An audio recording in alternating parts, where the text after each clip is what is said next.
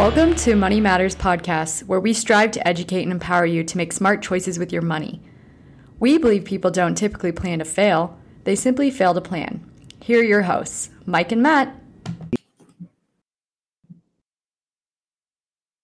Hello, friends, and welcome to Money Matters Mini with me, Matt Cloutier.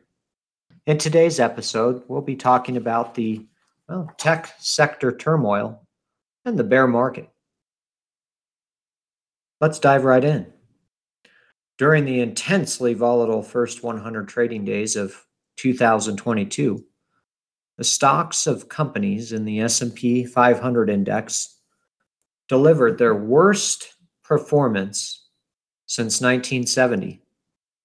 The S&P 500 continued to tumble, and the benchmark index descended into a bear market, typically defined as a sustained drop in stock prices of at least 20% on June 13th, 2022.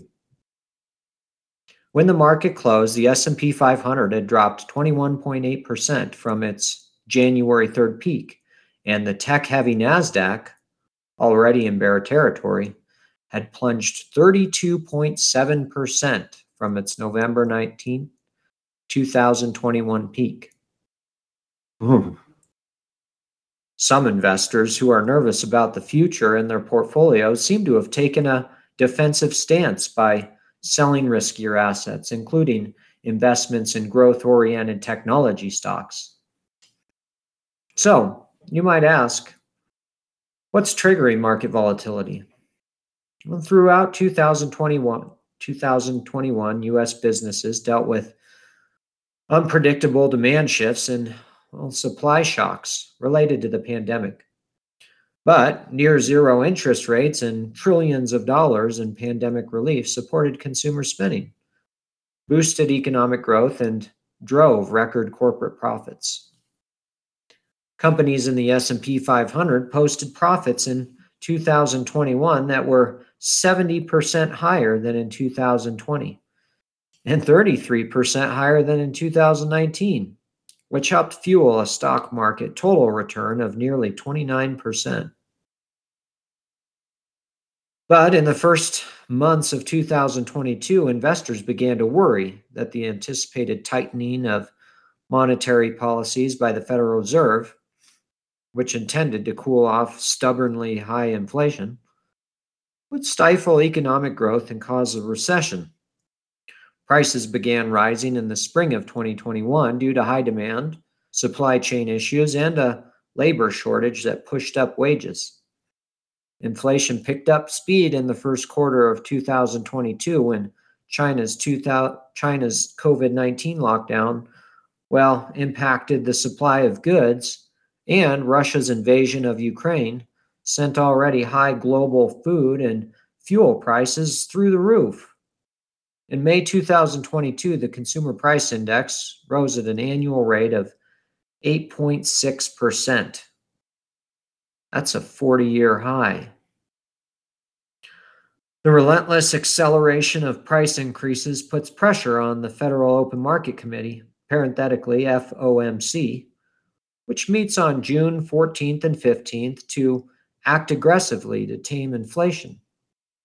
At the beginning of May, the FOMC raised the benchmark federal fund rate by 0.5%, parenthetically to a target range of 75 basis points to a full 1%. This was the first time a 0.5% rate increase since May 2000, and the Fed's projections suggest there will be more to come.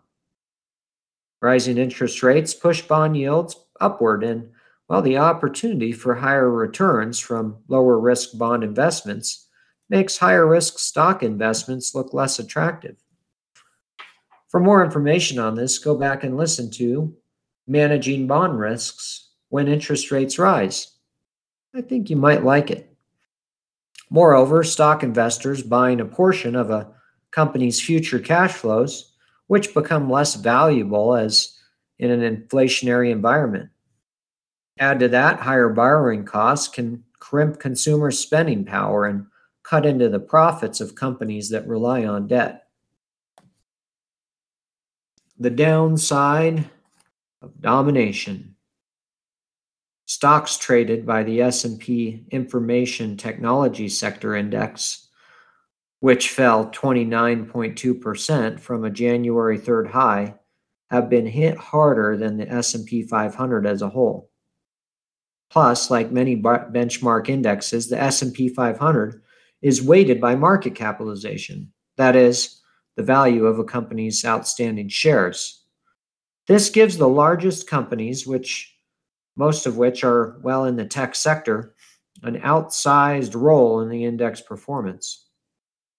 As of May 31st, the information technology sector accounted for 27.1% of the entire market cap of the S&P 500, compared with the weightings of 14.4% for healthcare and only 11.2% for financials, the next largest sectors.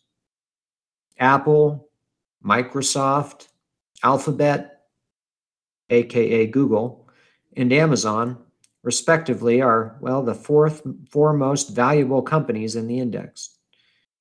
NVIDIA is ranked 9th and Meta has fallen to 11. Meta? Oh yeah, Facebook. For the past several years, tech giants drove the market to new heights, but when their share values began to plunge, they dragged the broader stock index down with them. A Wall Street Journal analysis of market data through May 17th found that just 8 of the largest U.S. companies, the 6 previously mentioned, plus Netflix and Tesla, parenthetically, which are in the consumer discretionary sector, were responsible for an astounding 46% of the S&P 500's 2022 losses. That is on a total return basis. These well-known technology companies have grown into massive multinational businesses that have a major influence on everyday life. Some dominate their respective business spaces. As example, social media, smartphones, online search and advertising, e-commerce, and cloud computing. Enough to spark antitrust investigations and calls for stricter regulations in the United States and abroad. They also have plenty of cash on hand, which means they are in better shape to withstand an economic slowdown than their smaller competitors. So what are some takeaways for investors? Spreading investments among the 11 sectors of the S&P 500 is a common way to diversify stock holdings. But over time, a stock portfolio that was once diversified can become over-concentrated in a sector that has outperformed the broader market. Tech sector stocks notched huge total returns of about 50% in 2019, 44% in 2020, and 35% in 2021. So you may want to look closely at the composition of your portfolio and consider rebalancing if you find yourself overexposed to this highly volatile sector. You might ask, what's rebalancing? That involves selling some investments in order to buy others. Keep in mind that selling investments in a taxable account could, result in tax liability. If you feel shell-shocked after more than 5 months of market turbulence, try to regain some perspective.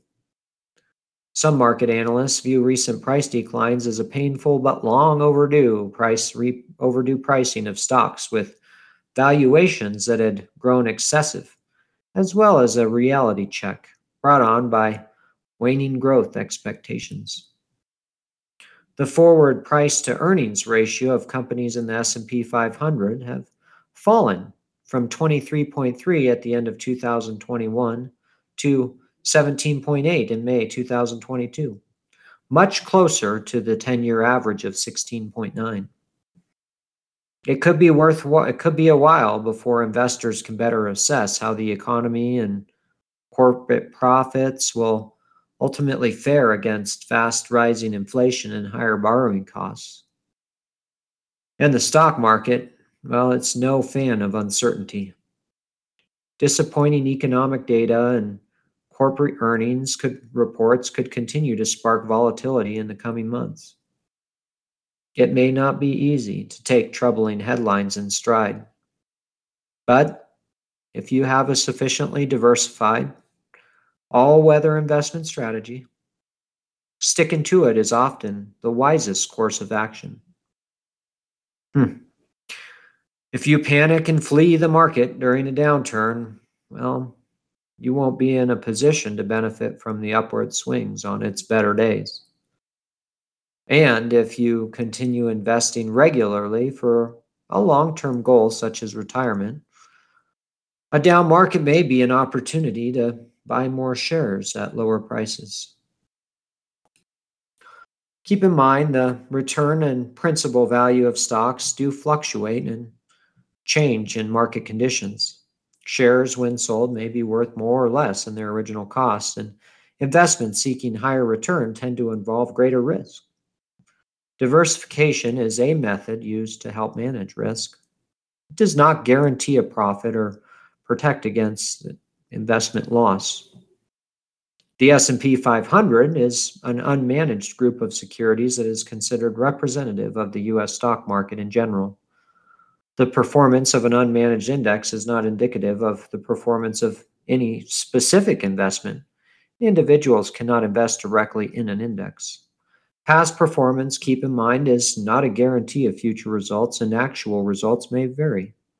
Dollar cost averaging does not insure against a profit or prevent a loss. Such plans involve continuous investments in securities regardless of fluctuating prices. You should consider your financial ability to continue making purchases even during periods of low and high price levels. However, this can be an effective way for investors to accumulate shares to help meet long-term goals. If you'd like to talk more about dollar cost averaging, the volatile markets, or your specific circumstances, please reach out. Visit our website, goldenwealthsolutions.com. Thanks for joining us today, friends. Bye for now. This podcast is for educational purposes only and may include references to concepts that have legal and/or tax implications and is not to be construed as legal or tax advice. Such information and/or opinions are subject to change without notice and is not intended as an offer or solicitation with respect to the purchase or sale of any security, insurance product, or offer of any individual advice. Any strategy discussed may not be suitable for everyone. Securities America Incorporated does not provide tax or legal advice. Please consult with the appropriate professional regarding your personal situation prior to making any financial decisions. Securities offered through Securities America Incorporated, member FINRA SIPC. Advisory services offered through Securities America Advisors Incorporated, Golden Wealth Solutions, and Securities America are separate entities.